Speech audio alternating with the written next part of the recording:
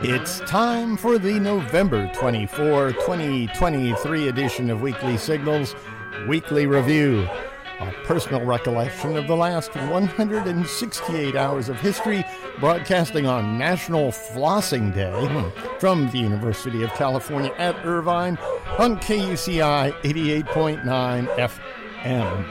I'm Nathan Callahan. And I'm Mike Caspar. And, as always, a man who takes his flossing seriously, Mahler, the fake news dog. Hello, Mahler. Look at those pearly whites. Check that out. Wow, yeah. Today we'll be talking about death metal orcas, Section 3 of the 14th Amendment, AI-controlled killer drones, onanism, and much more. But first, dogs in the news. From Yahoo News, Los Angeles County public health officials are investigating a mysterious respiratory illness affecting a rising number of dogs. Its origin, transmission, and treatment are unknown. The disease has struck the dog population in several states, including Colorado, Oregon, and New Hampshire. And it has been fatal in some instances. At least 10 cases have been reported in the LA County Department of Public Health since last week. There's no specific diagnosis for the disease. Instead, veterans make the determination when evaluating a dog who is suffering respiratory symptoms, but test negative on a panel of common diseases with similar symptoms like kennel cough. So it's kind of an elimination thing. It's not this, it's not that, it's not the other. It must be atypical canine infectious respiratory disease. That's what they're calling it. The illness causes symptoms like coughing, sneezing, nasal discharge, and lethargy. Health officials warn the public to monitor their pets for these symptoms and, if they display them, to take them to the veterinarian to be evaluated. That's a good idea. Yeah, because we love our doggies. We love our doggies. Although I do know that some of them are faking it. Yeah, you think? Yeah, I do. Yeah. Well, they heard about it and they said, I don't think so. more cookies. Did you have some coffee this morning, Mike? I had tea. I had green tea this morning. Green tea. You're a health nut. Well, I'm a nut. I don't know about the other part. But yeah, I like... You complain about people who aren't eating too much sugar and stuff like that. You kind of scoff at people who put down excesses, things that aren't good for them, except for you. You eat a lot of salt. You never say, No, I always say, I'm a terrible person. Shame on you. From Cosmos Magazine, scientists have turned old coffee grounds into something that could prevent Alzheimer's, Parkinson's, and other neurodegenerative diseases. Nice. Carbon quantum dots made from caffeine acid in used coffee grounds have shown promise in lab-based tests to protect brain cells from substances that cause these diseases. While still in the early stages, the research could herald an environmentally friendly way to smack down neurodegenerative diseases that have been caused by environmental factors like age or exposure to toxins. No current treatments do the neurodegenerative disease smackdown. They only help manage the symptoms. The aim is to find a cure by addressing the atomic and molecular underpinnings that drive these conditions. Quantum dots, a concept which won this year's Nobel Prize in Chemistry, are crystals the size of nanometers, same scale as molecules. So you get the caffeic acid down to a molecular level. Nice. It's an antioxidant which neutralizes free radicals. It is also capable of getting from our bloodstream into our brains. That would be crossing the blood-brain barrier. So the researchers thought it could be an effective medication and tested their quantum dots on cell lines that had had Parkinson's disease induced by paraquat. The caffeic acid both removed free radicals and prevented amyloid proteins building up. Good deal. Yeah. They are now seeking funding to see if they can take the substance to preclinical trials, the first step on the long road toward medication.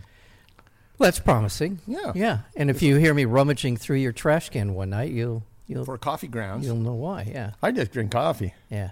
All this.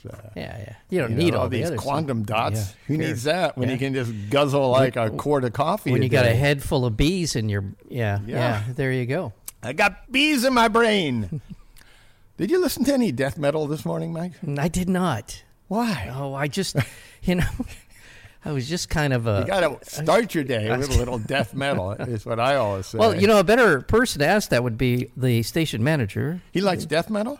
He likes metal. Yeah. I'm wondering if he's crossed over to the dark side, but I think he ventures into he that might. terrain. He dabbles in death metal, I believe. Dabbles in death. Yeah. From Business Insider. Yeah, I better read that properly, otherwise Business Insider might get upset. From Business Insider. After a series of incidents this year where a population of orca whales near the Iberian Peninsula began attacking and sinking sailboats. You remember that? Yeah. They're going crazy over there in the Iberian Peninsula. That's over by the Rock of Gibraltar, where they sell insurance. Mm-hmm. Some sailors in the region there in the Iberian Peninsula are turning to death metal music, blasting on underwater loudspeakers to deter the orcas from ramming into their boats. Wow. But the strategy may backfire, playing this death metal music to the orcas. Mm-hmm. Andrew Treitz, director of the Marine Mammal Research Unit at the University of British Columbia, said that using hardcore tunage to drive away orcas from boats could help the orcas find the boats. They're out there playing this and saying, oh, the orcas are going away. Next thing you know, bam! Yeah. Well, and also, when you start seeing orcas showing up with tattoos and hats turned around and ripped T-shirts. Orcas can hear at higher frequencies than humans, meaning that trying to cover up the sounds of sailboats that the orcas have come to recognize is a futile exercise. In fact, the biggest problem with blasting noise underwater is that it ultimately is just adding more noise pollution to the ocean, which can have detrimental effects on other marine life. Yeah. It's not just the orcas you're hurting there with your music. Noise pollution is already a major issue for marine animals that rely on sound to attract mates, communicate with friends and family, track food sources. I wonder how their Thanksgiving was. You know? Yeah. They're communicating with friends and family down there under the ocean. I wonder how the 23rd went for them. It's too depressing to even make fun of because orcas are... No, it isn't. There's nothing too depressing. No, orcas and whales have been known to communicate with one another over literally 1,000 miles from each other. Uh-huh. And now all of that is beginning to diminish. But they have a higher frequency of hearing, so it's futile. It's a futile exercise. What these people are generally doing, the only thing you can really do to harm the orcas is to deafen them. So they communicate with friends and family. That's what got me off track there. I'm thinking of them sitting around after a turkey dinner talking about stuff. Yeah. They track food sources using their ears, avoid predators, and navigate the ocean. And when all that noise pollution is going on, it makes those things difficult. If you enjoy orca-friendly death metal, may I recommend a donation to KUCI because you're a goddess through and through, and that's why we adore you. Just go to KUCI.org. Your generous donation is how we stay on air. Commercial-free, free-form, free speech radio, KUCI 88.9 FM. From the Orange County Register. You ever go to the Bolsa Chica wetlands, Mike? Yeah, not a lot, but I have been there on their little walking tour along there. Yeah, and that was a deal when they saved all that. It really was, yeah. They've done a pretty good job. Yeah. Now, after years of disputes, the 6.2-acre Bolsa Chica Mesa is back under indigenous stewardship, marking a historic moment as the first ever land returned to tribal communities in Orange County. Tribal community leaders announced the return of Bolsa Chica Mesa following the land transfer to the Asham Tongva Land Conservancy, formed 3 years ago with the intention of taking the land back to use as a historical site for ceremonies and education. The land above the Bolsa Chica wetlands was once slated for development until ancient artifacts were unearthed. The site is believed to have been the home some 9,500 years ago of the Ashamin Tongva tribes.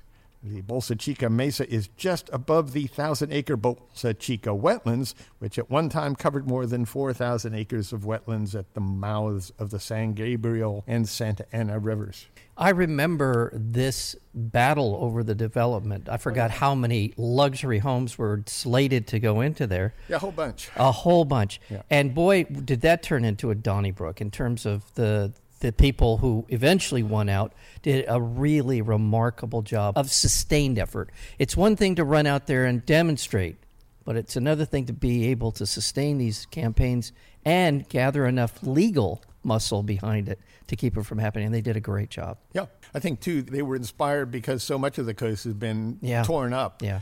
And they were just imagining another, what they've done to parts of Huntington Beach. Yeah. Going all the way down the coast to Newport Beach. Yeah. And one other thing, unfortunately, in a sense, is this is wetlands. And based on a recent Supreme Court ruling on the EPA, thank God somebody's in charge now of the wetlands who cares about the wetlands, because this Supreme Court decision essentially stripped away the federal government's authority over many of the wetlands around the country, and thankfully someone here is going to be taking good care of it.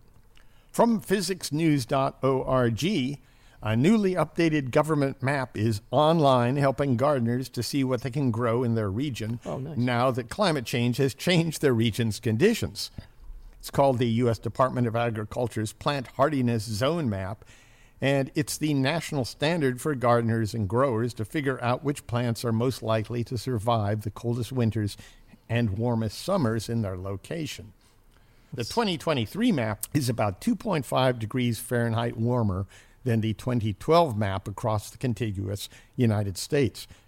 In some locations, people may find that they can grow new types of flowers, fruits, vegetables, and plants, while old varieties are dying out. In Florida, it's so much hotter, some tomatoes are rotting on the vine. For the time being, though, the Floridian zone can grow heirloom tomatoes that are more resilient to the fungi that spreads in rapidly warming humid climates.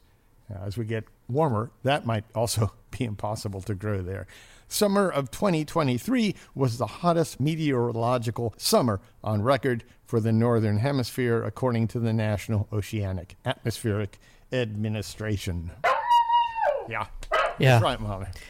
Well, here's something for you then, Mike. From the New York Times, an opinion piece entitled, "I'm a Climate Scientist. I'm Not Screaming into the Void Anymore," by Kate Marvel. She was the lead author on the 5th National Climate Assessment, which just came out recently and didn't paint a pretty picture about things. She says that thanks to recent scientific advances, we can now link climate change to specific extreme weather disasters and have a better understanding of how the feedback loops in the climate system can make warming even worse.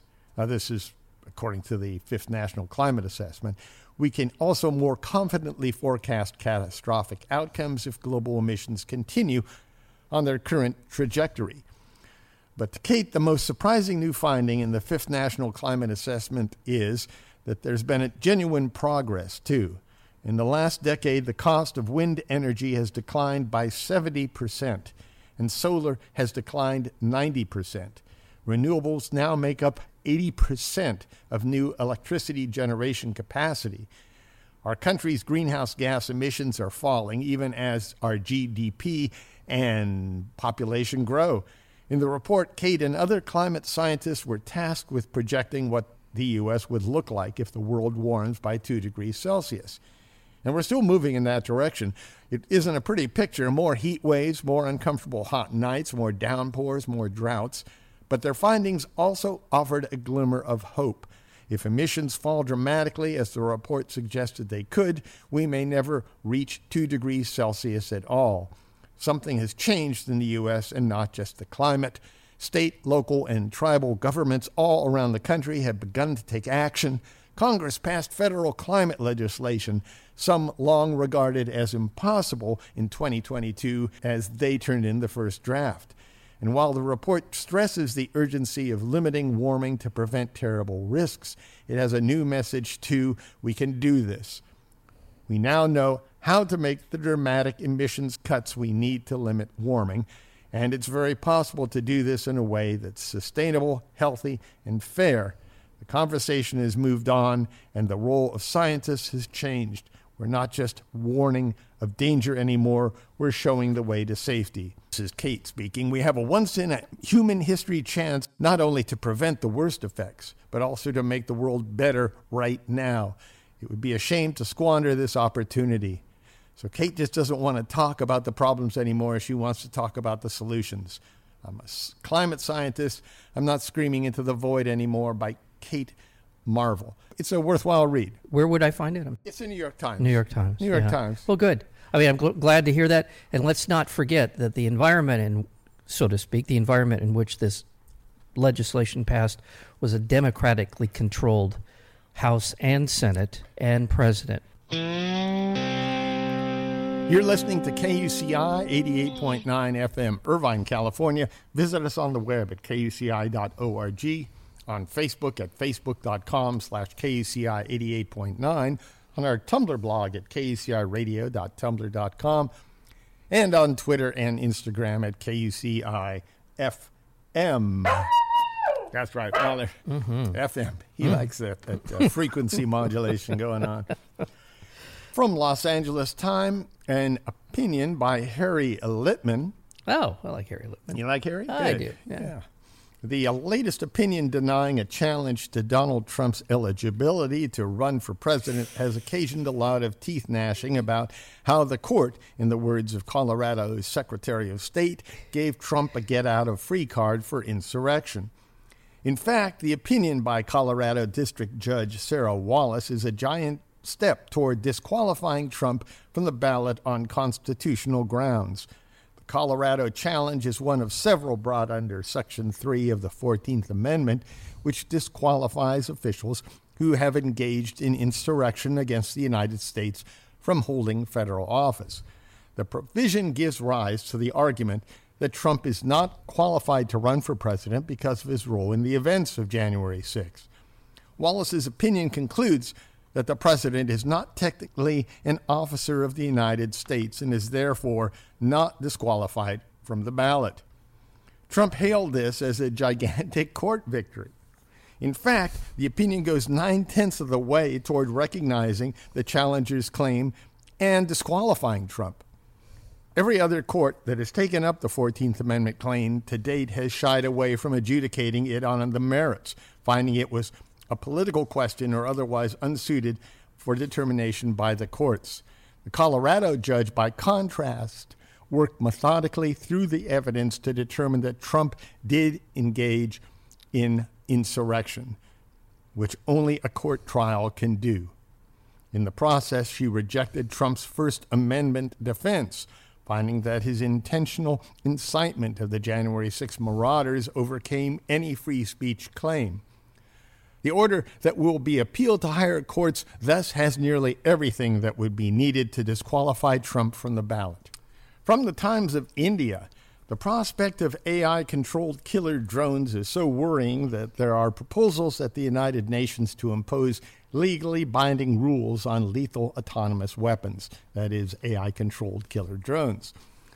However, the process seems to be going nowhere there. The United States, Russia, Australia, Israel, and others have all argued that no new international law is needed for now, while China wants to define any legal limit so narrowly that it would have little practical effect. Frank Kendall, the U.S. Air Force Secretary, said AI-controlled drones will eventually need to have the power to take lethal action on their own while remaining under human oversight in how they are deployed.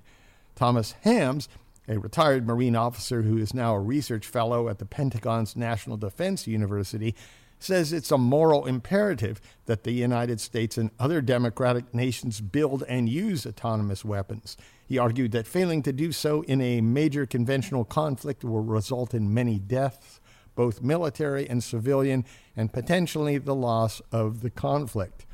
Some arms control advocates and diplomats disagree, arguing that AI-controlled lethal weapons that do not have humans authorizing individual strikes will transform the nature of warfighting by eliminating the direct moral role that humans play in decisions about taking a life. Last week, the UN committee agreed, at the urging of Russia and other major powers, to give itself until the end of 2025 to keep studying the topic.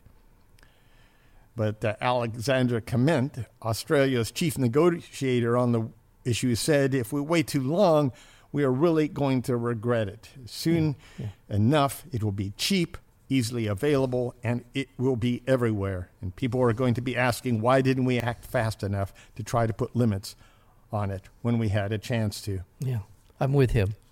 At what point in human history, looking back on new weaponry and the implementation of it in warfare, that morality was the guiding principle in using weapons? We should at least have some rules on the board. They're going to be violated anyway, but at least there should be some sort of barrier in some organization that tries to prevent this moral issue from getting out of control. Yeah, I guess and help me out here, the ban on the use of biological warfare has, for the most part, worked. And for the most part, is that an encouraging thing in terms of AI and this kind of weaponry, or is it an anomaly that biological? Because the problem with biological warfare, it can come back and get you. Yeah, that's the problem.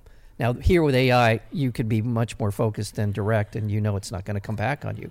But biological, chemical weapons could come back to harm you. My fear is that it's just they're going to go forward, and you're right. We'll be chasing our tail trying to catch up with AI. Well, and you don't, just to simplify it, you don't not have speed limits because someone's going to break the speed limit anyway. Right. You try to put some rules in place so people know what at least we agreed to at one time, and they have something to reflect on as they're about to break the rule or not. Right. And eventually, we have shown over the last few decades that people do eventually be held to account, right? Going back to Nuremberg and moving forward with the World Court, we have things in place now to hold people accountable. If we can't prevent them from doing it, we can at least hold them accountable at some point. Well, we can pose the question: why did you violate that rule? Yeah. Whether there's even a court or there's even punishment, at least it gets public opinion thinking a particular way or gives them a question to ask. From the Associated Press, a Russian court sentenced a pacifist artist to 7 years in prison in a penal colony for leaving price tags with small anti-war messages in a supermarket. It's the latest example of the Kremlin's resolve to stamp out opposition to Russia's war in Ukraine. Putin's laws have effectively made it a crime to oppose the war there. The artist, Alexandra Skochelenko, 33, was found guilty of spreading false information about the Russian army, a criminal offense introduced shortly after Russia's full-scale invasion of Ukraine last year, for placing the messages at her local supermarket in St. Petersburg. One of the price tags, which had been part of a wider online anti-war campaign by a rights group, read, 4,300 Russian soldiers died in the first days of the war. Why were television networks silent about it? That got her 7 years in a penal colony. Yeah. The Russian army bombed an art school in Mariupol, where about 400 people were hiding from shelling. You know, these are pretty innocuous things. Yeah. They're, other than saying what, as far as we know, is the truth, it's not something to go to a penal colony for 7 years. This is really the frightening thing to me. I can imagine this happening under Trump. Yes. I was just going to say, Putin, he has expressed his admiration for the strong leader that Putin is. Called him a genius.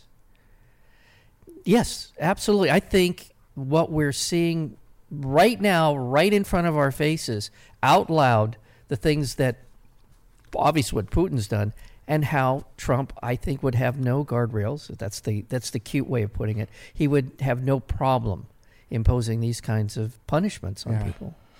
Now, even the trial there, she was standing in a courtroom cell. Yeah. They had bars around this woman who was just changing the little price stickers at grocery stores to have these slogans on it. And they were very small. They were inconspicuous little factoids. Standing in the courtroom cell, Skochelenko said that by prosecuting her, the state was drawing more attention to her anti-war message. Yeah. I hope that's true. From Scientific American, In the coming months, the National Aeronautics and Space Administration will be evaluating commercial proposals for decommissioning the International Space Station, that is, safely dropping it into Earth's atmosphere to burn up. The decommissioning is scheduled for early next decade, but is already proving a delicate matter for aerospace engineering and international diplomacy. Although it is also supported by Canada, Japan, and Europe, the International Space Station is chiefly a creation of the U.S. and Russia and is one of the very few areas of steadfast cooperation between both nations across decades of rocky relations. There's been someone in that station since it went up, I think it was a long time ago. And they've done a lot of very valuable research on space travel and its impact on the human body. On balance, I think it's been, in terms of the space race and our reaching out to the stars, been a very, very good thing. If the station were abandoned in a graveyard orbit, which is just leaving it up there, its eventual disintegration would generate enormous amounts of debris that could damage other satellites. The International Space Station is larger than a football field, and its orbit is over 90% of Earth's population. Deconstructing it is unfeasible because it wasn't designed for disassembly. An uncontrolled re-entry could significantly impact people on the ground, including fatalities, injuries, and significant property damage. The safest way to bring the station down to Earth is to dump it into the sparsely inhabited expanses of the southern Pacific Ocean. It's tricky to do this, to drop it into the Pacific Ocean there, because the station's orbit sends it over more than 250 linear miles of the Earth's surface every minute. Yeah. With a ground track that is constantly changing as the world turns. So it's going back and forth, and it's at a tremendous speed. An ideal process would go something like this. After months of natural orbital decay that would slowly lower the station's altitude at around 250 miles above Earth, a custom-built rocket vehicle attached to the space station would begin a deorbit burn. In other words, it would speed it up, push it down at around 120 miles, 25 miles in altitude. Mission controllers would adjust the station's trajectory, tweaking it with the rocket's burn to reshape the station's roughly circular orbit into an ellipse. Yeah, I got you. So you got a close point, a perigee, and a further point, with its closest earthward point being about 90 miles above the planet. From that 90-mile perigee, Mission Control would command the rocket to fire a final time, pushing the station even farther down to fall over the Pacific Ocean. Lots of math in this. Yeah. It will be a delicate procedure, and the whole world will be watching. That would be sometime in the next decade. But in the early part of the decade, we're going to drop this huge football field satellite down somewhere in the Pacific. Yeah. And hopefully it lands where they want it. Now, Nathan and I are old enough to remember this in real time, but it reminds me of Skylab. Yeah. Remember, this has happened a long time ago, and this was a satellite that was out there to take.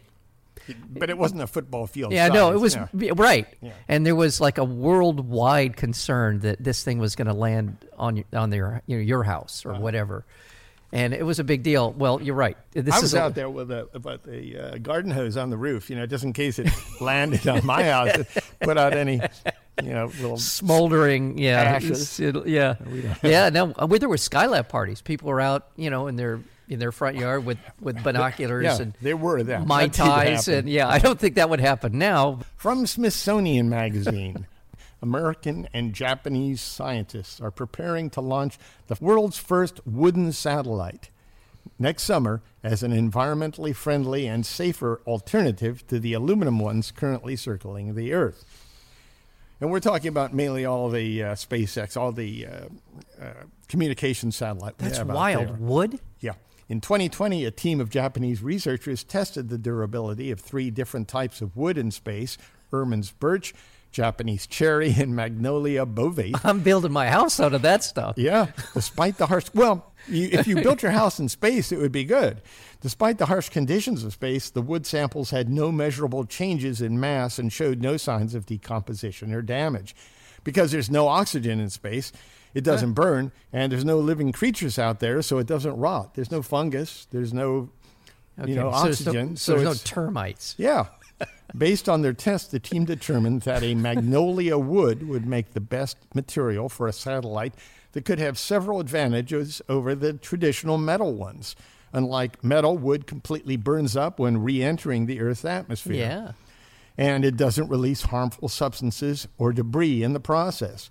As of September, about 11,000 metal satellites were orbiting our planet, and that number is only going to grow. Yeah. Defunct satellites compose a major risk to the ones that are still functioning or to spacecraft, and wood satellites may be an answer. From Los Angeles Times, a technical revolution is changing the game of bowling.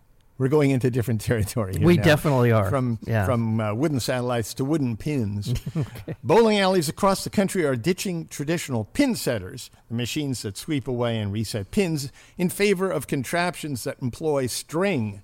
Think of the pins as marionettes with nylon cords attached to their heads. Yeah, okay. String pin setters mean big savings, maybe salvation for an industry losing customers to video games. Yeah. That's why the U.S. Bowling Congress recently certified them for tournaments and league play.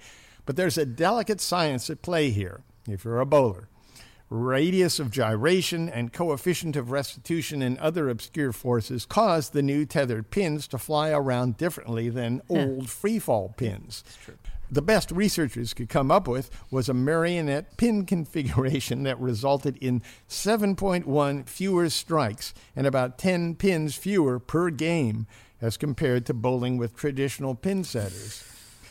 And the new marionette pins don't even make the same noise. Yeah. They don't make really much noise at all. If you've ever bowled, you know the sound of pins. Well, yeah, if you've ever been in a bowling alley.